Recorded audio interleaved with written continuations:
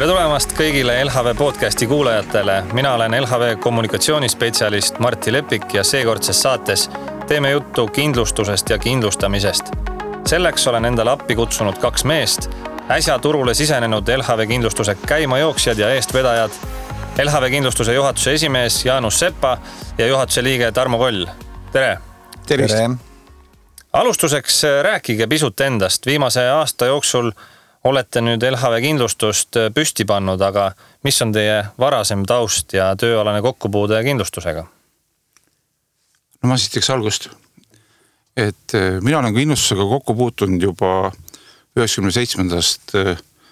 aastast ja ega austustes nagu väga palju rohkem midagi teha ei olegi, et alustasin siis 97. aastal Seesamis lõunapiirkonna müügijuhina, olles enne seda ülikooli kõrvalt veel natukene Fontese nimelises ettevõttes töötanud. Ja saigi esimesed 5 aastat sai ise päris aktiivselt kindlustuslepinguid sõlmitud ja klientide igapäevaselt suheldud. Ja siis järgmised 5 aastat sai samamoodi Seesamis, siis juba küll Tallinnasse kolinuna ja müügi- ja turundusdirektorina.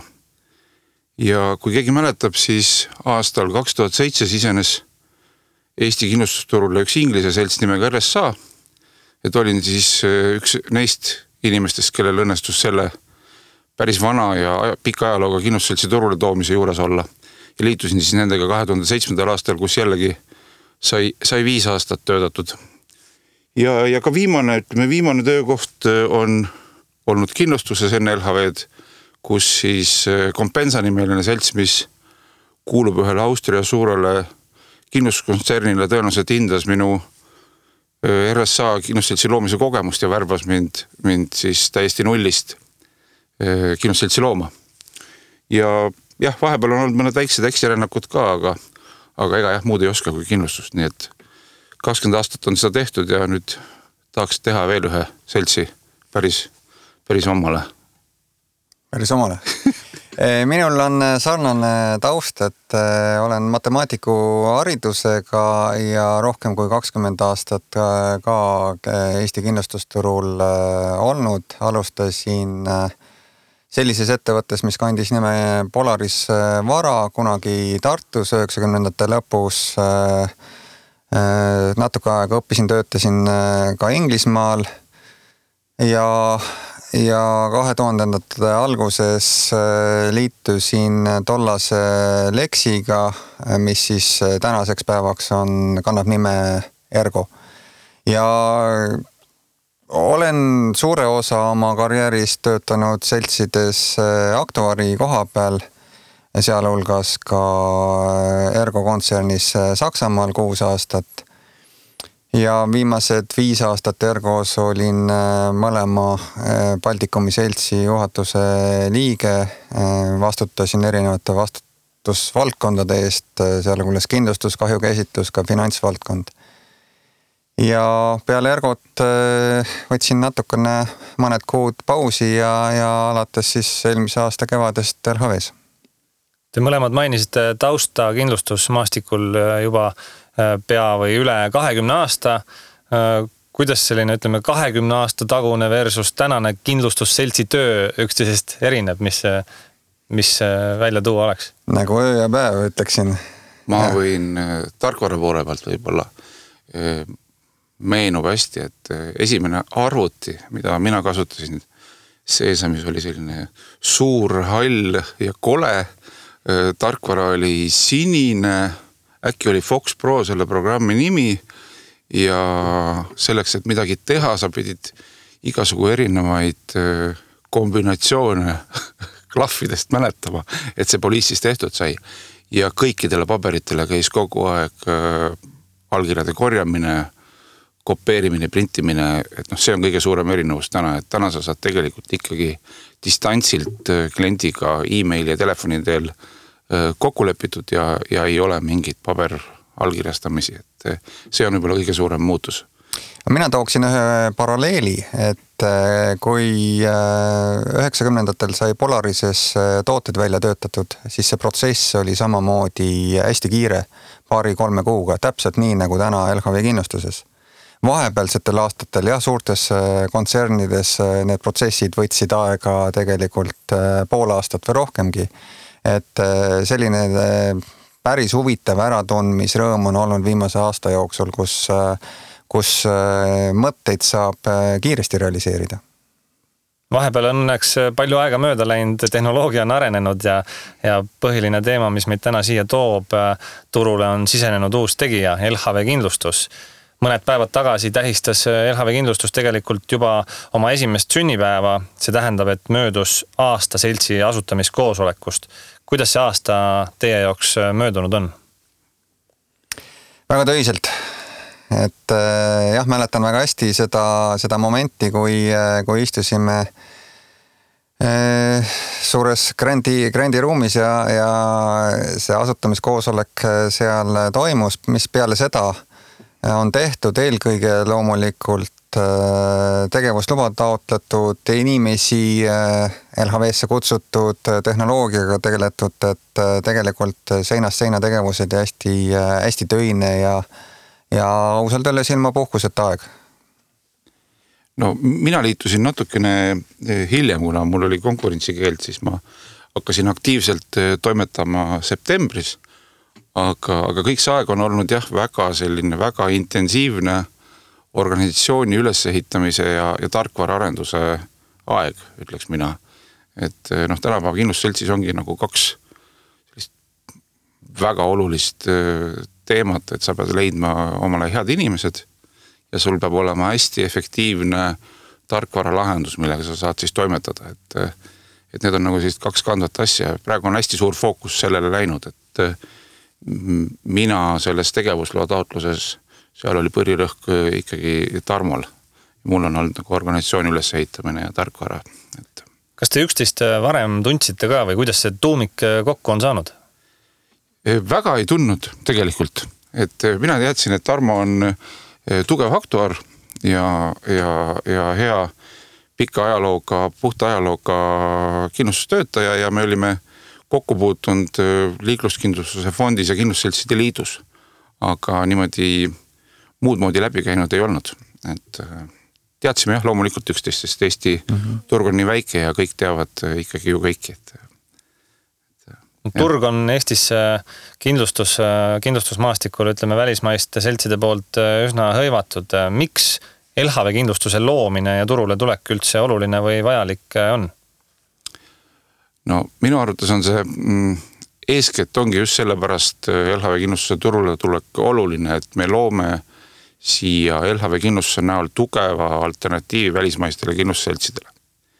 See on nagu üks väga selge põhjus, et kui täna on kindlustusturust, siis kahjukindlustusturust 90% välismaiste kindlustusseltside käes, siis ma arvan, et see on kindlasti koht, mida me saame julgelt muuta. Ja võtteski analoogse panga eduloo ju tegelikult. Et pank on teinud seda sama, ma usun, et ka meie oleme võimeline seda jaotust muutma. Ja võib-olla teine põhjus, mis ei ole ka nagu vähem oluline, on see, et tegelikult 13 000 LHV grupi aktsionäri, nii ettevõtted kui eraisikud saavad tegelikult läbi meie turule tulemise ligipääsu siis selle kindlustusturu tulemile. Et enamasti on Eesti kindlustusturg olnud ikkagi kasumlik ja ma usun, et see paneb nii mõnegi LHV grupi aktsionäri meie kasuks otsustama, et ta saab ka ise sellest osa. Aga nüüd natuke kirjeldada, kuidas ühe kindlustusseltsi loomine üldse käib, et tegevusluba väljastati teile läinud aasta viimastel päevadel. Mis kriteeriumid selleks ära tuli täita? No eelkõige peab ühel kindlustusseltsil olema usaldusväärsus. Usaldusväärsus nii klientide kui ka Finantsinspektsiooni silmes. Ja enne kui üldse klientideni saab jõuda, tulebki siis Finantsinspektsioonilt saada tegevusluba. Mida FI tahab selleks või mida ta soovib näha, on eelkõige see, et on olemas inimesed, keda saab usaldada, kelle renomee ja minevik on puhas. Et on olemas organisatsioon, kes on võimeline seda äri tegema. loomulikult on oluline see, et oleks piisav hulk kapitali, sest kindlustus on suhteliselt kapitali nõudlik ja kapitalimahukas ettevõtmine.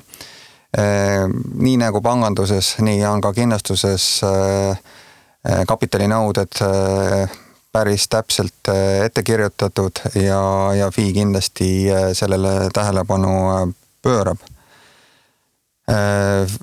Samuti on oluline, et nagu Jaanus juba mainis, et selles organisatsioonis oleksid piisava kogemusega töötajad,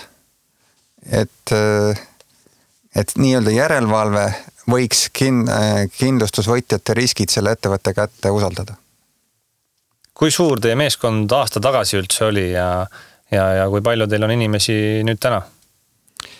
No täpselt aasta tagasi oli meid 3 inimest. Et meil oli sõidukikindlustuse portfellijuht Tanel, oli IT kuru, nagu me need nimetame, Reidik ja mina. Ja selle väikse tiimiga alustasime, liitusid suvel juurde eraisikute portfellijuht Krista ja kahjukäsitluse juht Rain ja nii sealt edasi oleme arenenud, et täna on meid 20 alla. Jah, täna on meid 20 inimest ja praegu jätkuvalt lisandub inimesi kiires tempos just müügi ja kahjukäsitlusega seotud rollidesse. Et toote poole tuumiktiim võiks öelda on valmis ja nüüd mahu kasvades ja tooteportfelli laienedes tuleb järjest juurde müügi ja teenindusega seotud inimesi.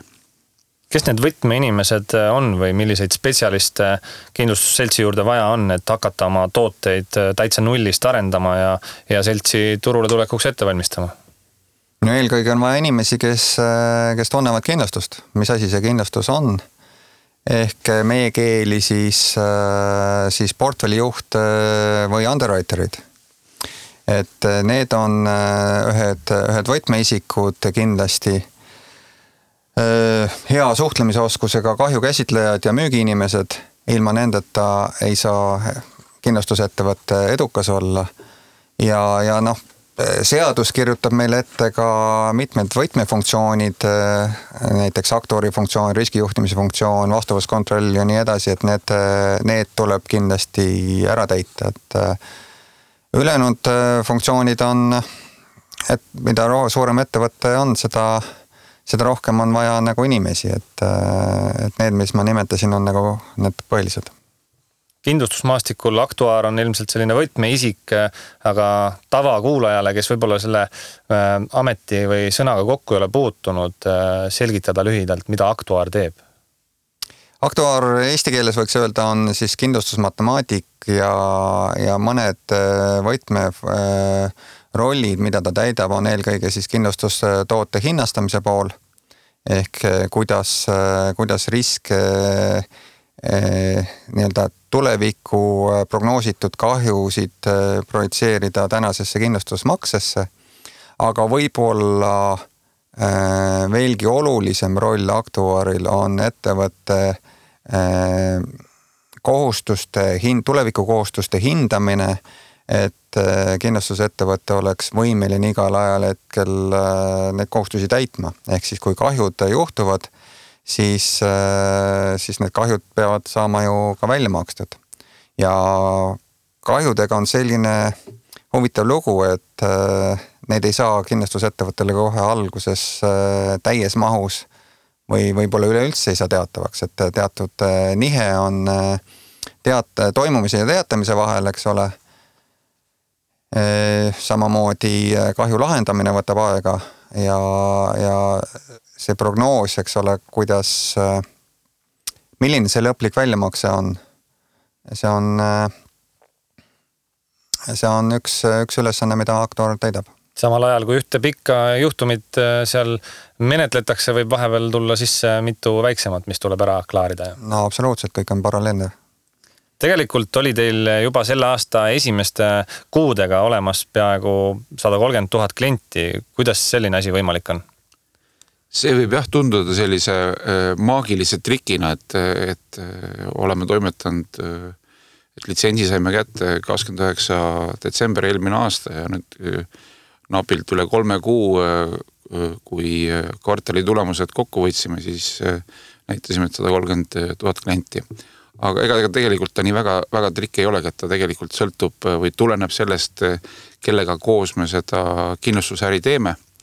Ehk et LHV kindlustuse käekäigule annavad väga tugeva positiivse tõuke siis LHV Pank, kellel on ju ka täna päris suur kliendibaas ja mille osasid kindlustusi me oleme üle võtnud.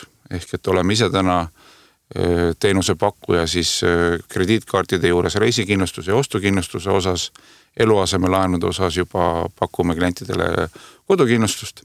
Aga selle kõige suurema numbri, selle me saavutasime niimoodi, et Euronixi nimeline jaekett, mida me kõik ju teame, et nemad on aastaid kindlustanud oma klientide siis pesumasinaid, külmkappe, mida iganes pikendatud garantiikindlustusega.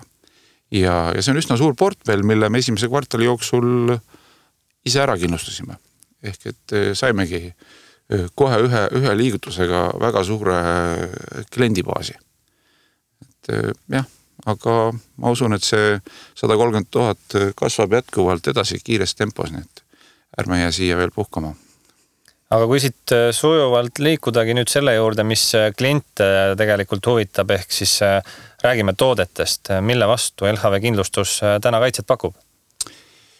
Jah, käime need toodet kõik läbi, et oleme küll ainult natuke aega toimetanud, aga tooteportfell on tegelikult juba päris lai. Et nagu ma juba mainisin, on olemas kodukindlustus, mida siis pakume nii eluasemelaenuga koos kui ka kõikidele teistele klientidele, kes ei ole pangast laenu võtnud.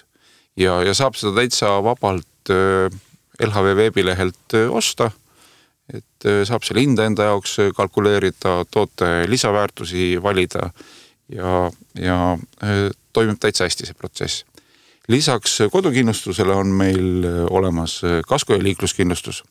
Samamoodi jälle on võimalik seda kõike veebist ise osta või kui see tundub liiga kaalukas otsus või tahab natukene nõu saada, siis saab ka e-mailidel ja telefonidel üle suhelda. Et kõik kontaktid jälle ilusti kõik meil veebilehel kirjas. Ja need on tegelikult sellised tooted, mis juba katavad ära, ütleme, suurema osa Eesti jaeklientide soovidest ja vajadustest. Aga lisaks on siis veel, Euronixist oli siin juba juttu, et Euronixis ja veel mõndades teistes koduelektroonika ja kodutehnika poodides saab osta pikendatud garantiikindlustust. Ja mis siis tähendab? See tähendab seda, et kui tootja enamasti annab kaasa oma tootele 2-aastase garantii, siis seda saab pikendada ja kuni 3 aastaks. Või kui ettevõte ostab, siis ettevõte seda nii pikka garantiid kohe kauplust ei saa, aga ta saab ka meie abil siis seda garantiid endale pikendada. Ja lisaks juba eelnevalt mainitud siis reisi- ja ostukindlustused, mis on tavapärased lisad siis krediit- ja ka debetkaartidele. Ja sellega on hetkel tegelikult päris suur osa turust meil juba kaetud ja eks neid tooteid tuleb juurde. Tooted ise on enamus kindlustusseltsidel ju täpselt samad, aga mille poolest teie tooted või selts üldse teistest pakkujatest erineb?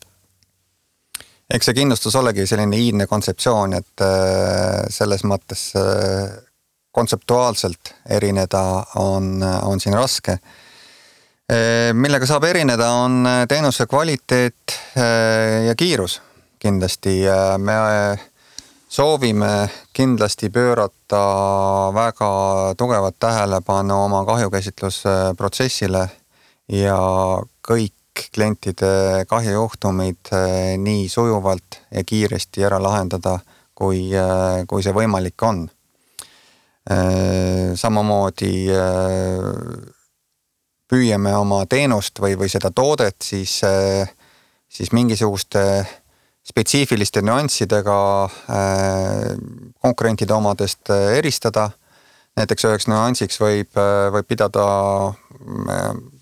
kaasaminekut LHV üldise rohelise mõtteviisiga, oleme ka oma toodetes ette näinud niinimetatud rohelised paketid, mis siis on madala energiakulukusega majadele või korteritele, samamoodi elektriautodele on spetsiifiline toote pakkumine välja töötatud. Ma lisaks siia võib-olla veel seda, et mis me oleme veel teinud on see, et me püüame kõikides toodetes selle protsessi teha võimalikult lihtsaks, et kui tulla tagasi sinna, kus me alguses puudutasime seda 20 aasta tagust aega, kus kohas oli vaja kõike allkirjastada, siis täna ollakse ikkagi seal maal, et klient ise peaks võimalikult vähe andmeid kuhugi sisestama, et see asi käiks kiirelt ja sujuvalt. Võib-olla üheks näiteks on siin meie puhul see, et kodukindlustuse lepingut LHV veebilehel tehes ei pea ise teadma kõiki andmeid oma ehitise või siis korteri kohta, et võtame need kliendi lahkel loal, need andmed sealt ehitisregistrist ise ja kliendil jääb üle ainult see üle kontrollida, et eks registrites on ka vahest vigu siis, aga kliendil on ta juba üsna mugav, et sa saad ehitusaastad ja ruutmeetrid ja korrused ja kõik muud sa saad juba tegelikult kätte selles protsessis, et oleme selle masina niimoodi ehitanud, et ta teeks asja hästi mugavaks. Ja seda me tahame teha kõikides toodetes, et see asi käiks kiirelt. jah. Ei, tahtsin ainult lisada nii palju, et siin tuleb ka natuke mängu see Eesti päritolu ja Eesti registrite teema, et tegelikult Eesti riik võimaldab neid juurdepääse nendesse registritesse, see võimaldab selle protsessi kohandada ka just täpselt selliselt, nagu meie klient siin ootab. Tegelikult on sobiva toote valimise protsess ka võib-olla natukene uudne või teistsugune, et pakute kindlustust vastavalt kliendi tegelikule vajadusele. Mida see täpsemalt näiteks sõidukikindlustuse või kodukindlustuse näitel tähendab?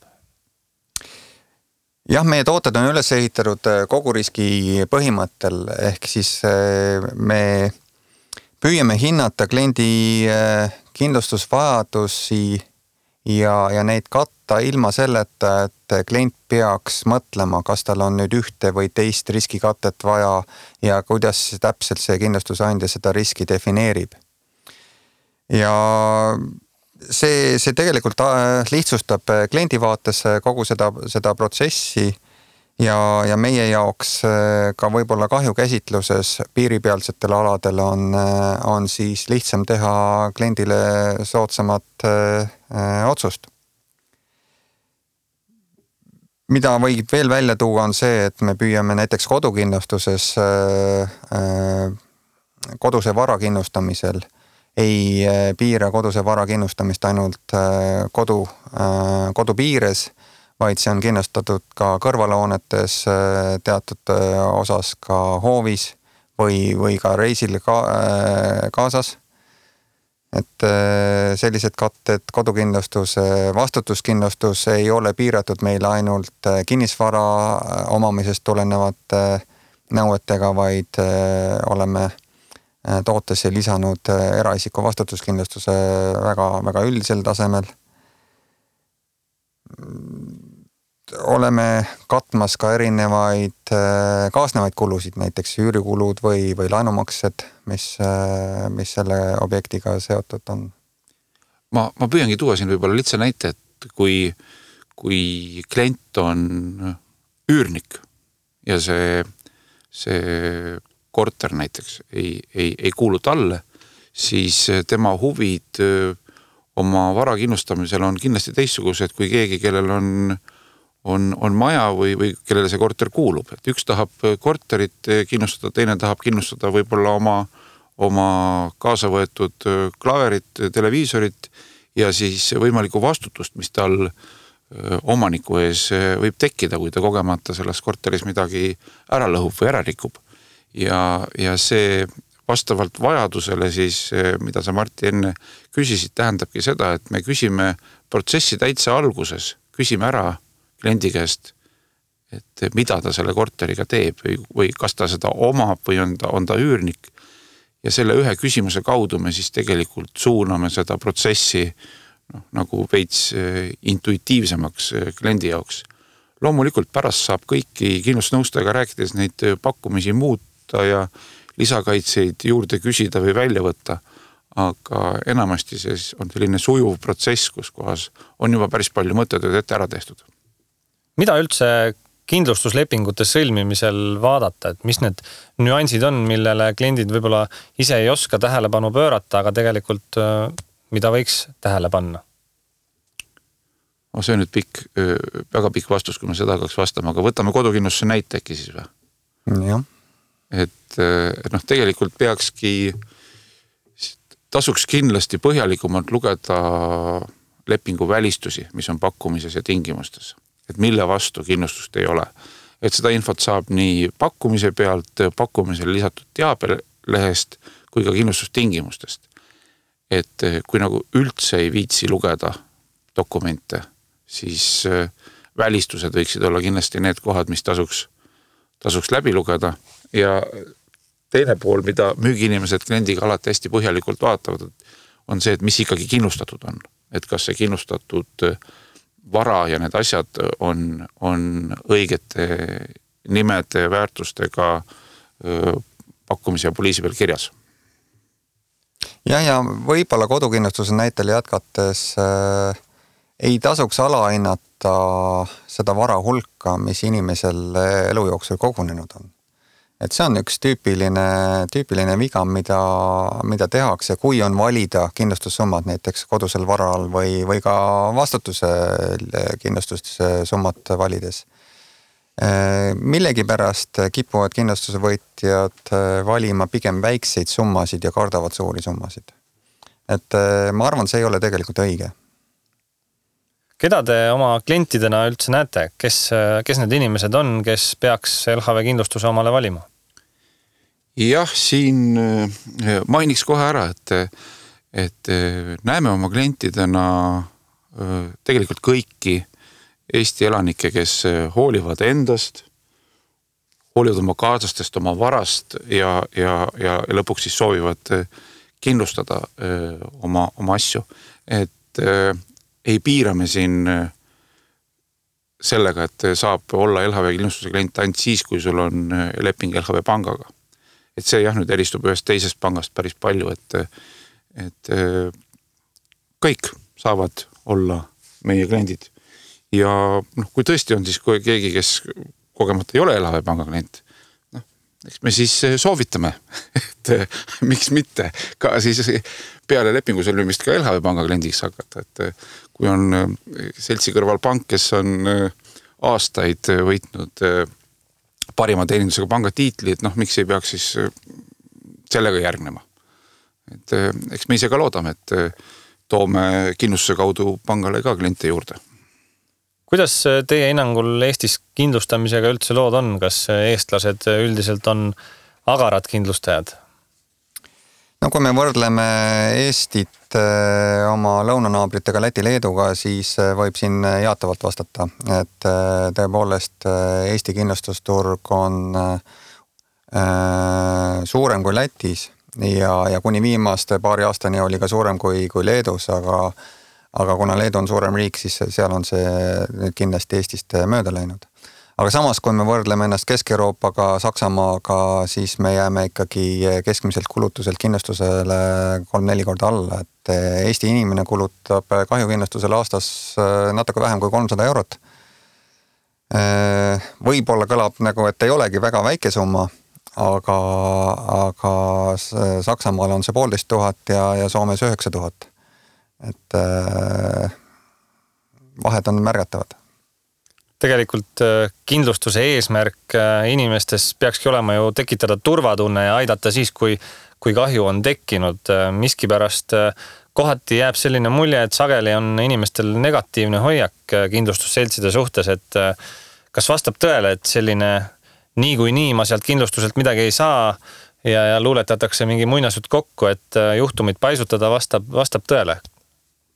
Ma arvan, et seda räägivad eelkõige inimesed, kes ei ole ise kindlustusega kokku puutunud. Ei positiivses ega negatiivses võtmes ja nad tegelikult räägivad mingisugust rahvaluulet edasi. Et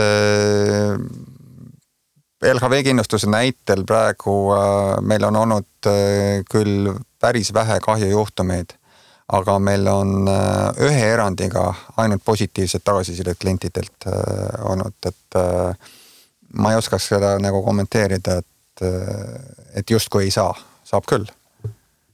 Ma arvan ka, et sellega on tegelikult päris hästi, et Eestis see mõttelaad on tegelikult muutunud ja muutumas veelgi. Et need ajad, kus tegelikult oligi kahjukäsitluses oli juhtumeid, kus kohas teenindus oligi kehva, aga ma ütleks, et need on kuskil ikkagi sellise 10 aasta tagused ajad, kus kindlustusseltsid esinesid üsna tugevalt ka kahjukäsitlusprotsessis nagu jõupositsioonilt. Et täna ikkagi enamus püüavad olla head teenindajad ja see tase on kõvasti paranenud ja ega meie puhul on see, et me seadsime endale kohe esimesest päevast eesmärgiks, et kui pank on parim teenindaja, siis ka meie peame olema parima teenindusega selts ja jah, täna on meil selles osas läinud juba päris hästi, kahjusid on küll vähe, aga tagasiside on väga positiivne. Ja tulles tagasi selle, et kas kindlustada või mitte, et ma nüüd selle tõestuseks võiks olla ka see, et ega siin viimaste aastate jooksul on ikkagi päris palju kindlustusturg kasvanud. Ehk et see ongi, kui võtame umbes 10 aastat tagasi, siis oli see kindlustusturu maht mingisugune 200 miljonit eurodes ja täna on ta 400 juures.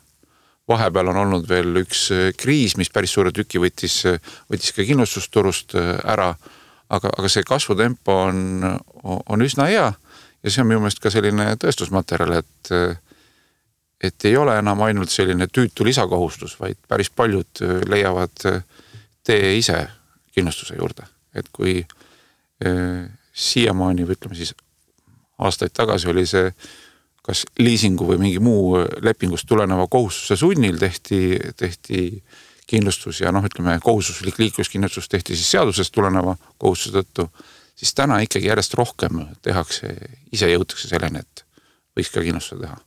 Et see meelerahu läheb natuke ikka korda. Seega võib väita, et ütleme siin 10-20 aasta taguse ajaga võrreldes kindlustamine ja inimeste selline turvatundest hoolimine on muutunud nii-öelda populaarsemaks. Jah, kindlasti. Mina arvan küll. Jah, just. Meenub teil äkki mõni hea näide mõnest kindlustusjuhtumist, mis pealt näha on täitsa absurdne või tundub esialgu uskumatu? Et... Mul on endal üks niisugune juhtum vanemate suvilaga.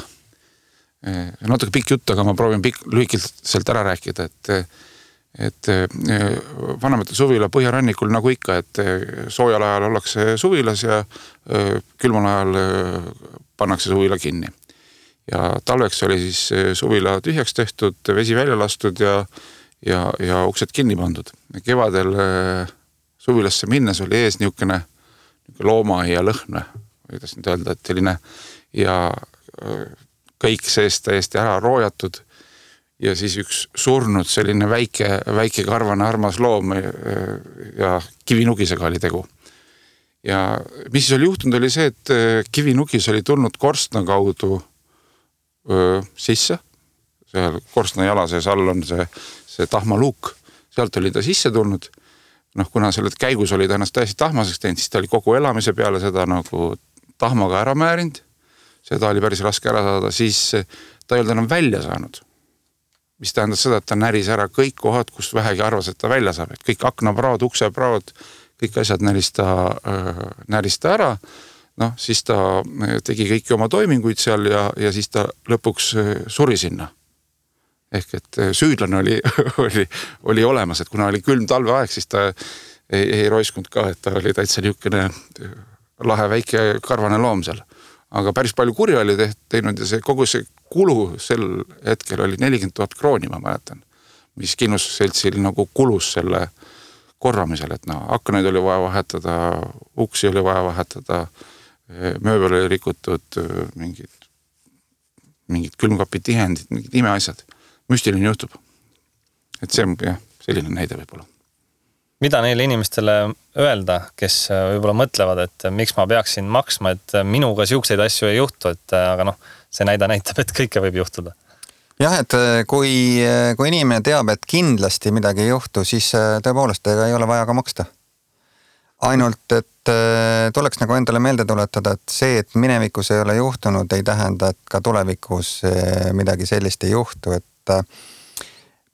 mina soovitaksin eelkõige mõelda kõige suuremate riskide peale. Mis saab siis, kui mu laenuga ostetud kodu peaks maha põlema?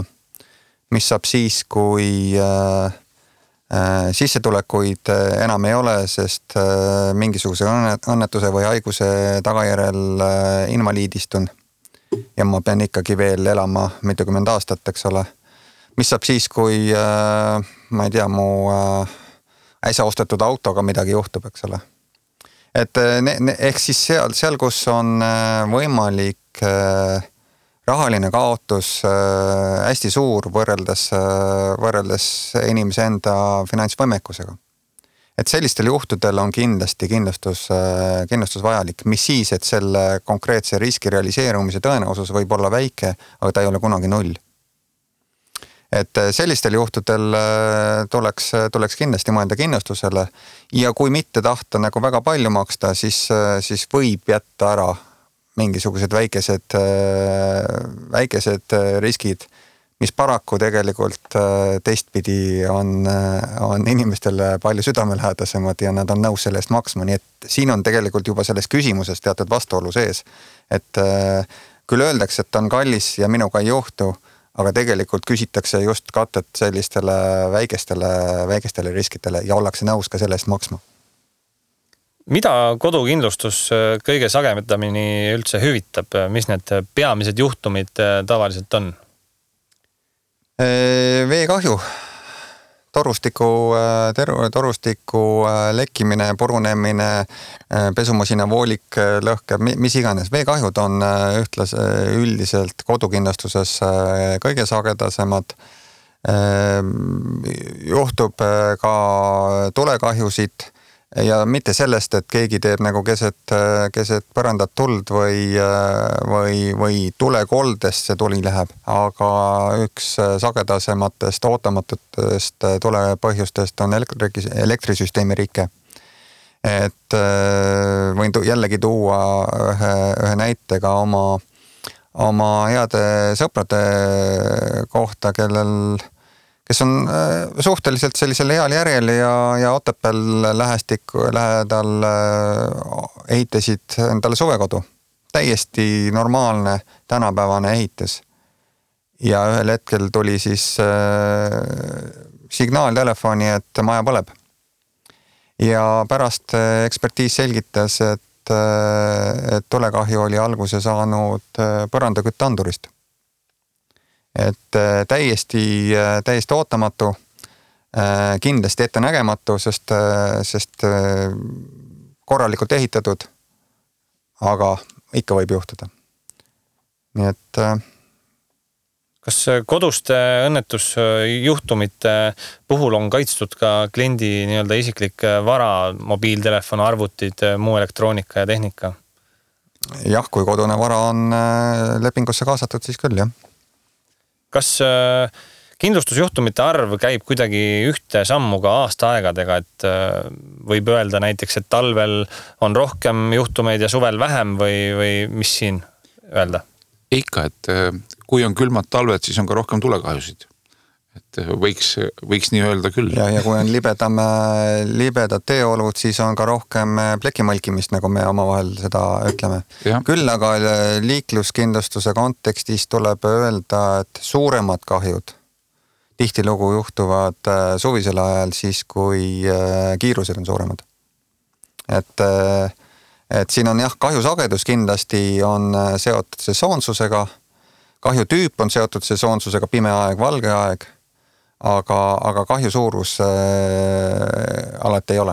Jah, ilm mängib kindlasti väga suurt rolli, ja tõenäoliselt jääb tulevikus järjest rolli mängima sellised ootamatud ilmastikuolud. Just, et selle aasta veebruar, mis oli 23. veebruar sellel aastal jah, mis oli siis viimase 8 aasta kõige liiklusõnnetuste rohkem päev. Et kui mäletate, see oli see päev, kui põhimõtteliselt sadas vihma ja kohe jäätus. Ja. Et kui sellise asju on palju, siis on kindlustaja olla päris keeruline.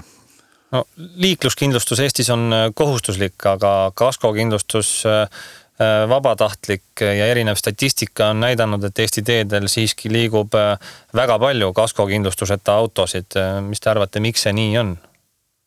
Siin on väga selge põhjus, et kui liikluskindlustus on sõiduki valdaja vastutuskindlustus, mis katab kolmandatele isikutele tekitatud kahjud ja see on tõesti juba 93. aastast Eestis kohustuslik, siis kaskokindlustus on selles sama sõiduki suhtes kehtiv kindlustus. Ja kindlustushuvi on siin väga selgelt seotud selle auto enda väärtusega, kuna Eestis on autopargi vanus ikkagi veel jätkuvalt päris vana keskmiselt, siis kindlustatavaid sõidukeid tuleb küll iga aasta juurde, aga see juurde kasv on mitte nüüd nii kiire, eks ole. Ja sellesse vahe tulebki, et ma usun, et mida rohkem uusi või uuemaid sõidukeid müüakse, seda suuremaks muutub ka sõidukikindlustuse või kaskokindlustuse osakaal turul ja seda rohkem sõidukeid on sellega kaetud. Me teame, et sõidukikindlustuse või kaskokindlustuse puhul on need kindlustusmaksed üsna erinevad. Mis need asjaolud kõige rohkem rolli mängivad selle summa kujunemisel? Eelkõige on põhiline riskifaktor see, kes istub rooli ja istme vahel. Ehk siis seesama omaniku või juhi või kuidas iganes riski siis võetakse selle isiku eelnev riskikäitumine ja tõenäosus sattuda või põhjustada avariid või kahjujuhtumit. Kaskokindlustuse puhul kahtlemata sõltub makse veel sõiduki vanusest ja sõiduki turuväärtusest, mis on otseses korrelatsioonis sellega, kui suur see hüvitis lõpuks on. Kas LHV kindlustuse toodete hulka lähitulevikus on uusi tooteid ka oodata? Ikka on. Kogu aeg teeme juurde ja nii kiiresti kui jaksame. Aga jah, vastus on jah, aga räägime neist äkki siis, kui need tooted on valmis. Jah. Praegu ei kaagutame siis, kui muna on õhku müüma ei hakka. Ja, täpselt. Aga lõpetuseks, mida teha, kui LHV kindlustuselt on soov pakkumist saada? Ma soovitaks külastada meie veebilehekülge ja see on kõige lihtsam viis algust teha. Seal on kõik info olemas, saab ise lepingut sõlmida, saab kirjutada, saab leida numbri, kuhu helistada. Kõik viisid suhtlemiseks on seal ära toodud, et külastage meie veebileht. Sellega on sobilik, ma arvan, meie saatele joon alla tõmmata. Rääkisime täna Eesti kindlustusturule sisenenud ja värskust toovast LHV kindlustusest, selle toodetest ja sellest, kui head kindlustajad eestlased üldse on. Minuga olid siin Jaanus Sepa ja Tarmo Koll LHV kindlustusest. Aitäh teile, aitäh kõigile kuulajatele ja hoolige ikka endast ja oma varast. Aitäh.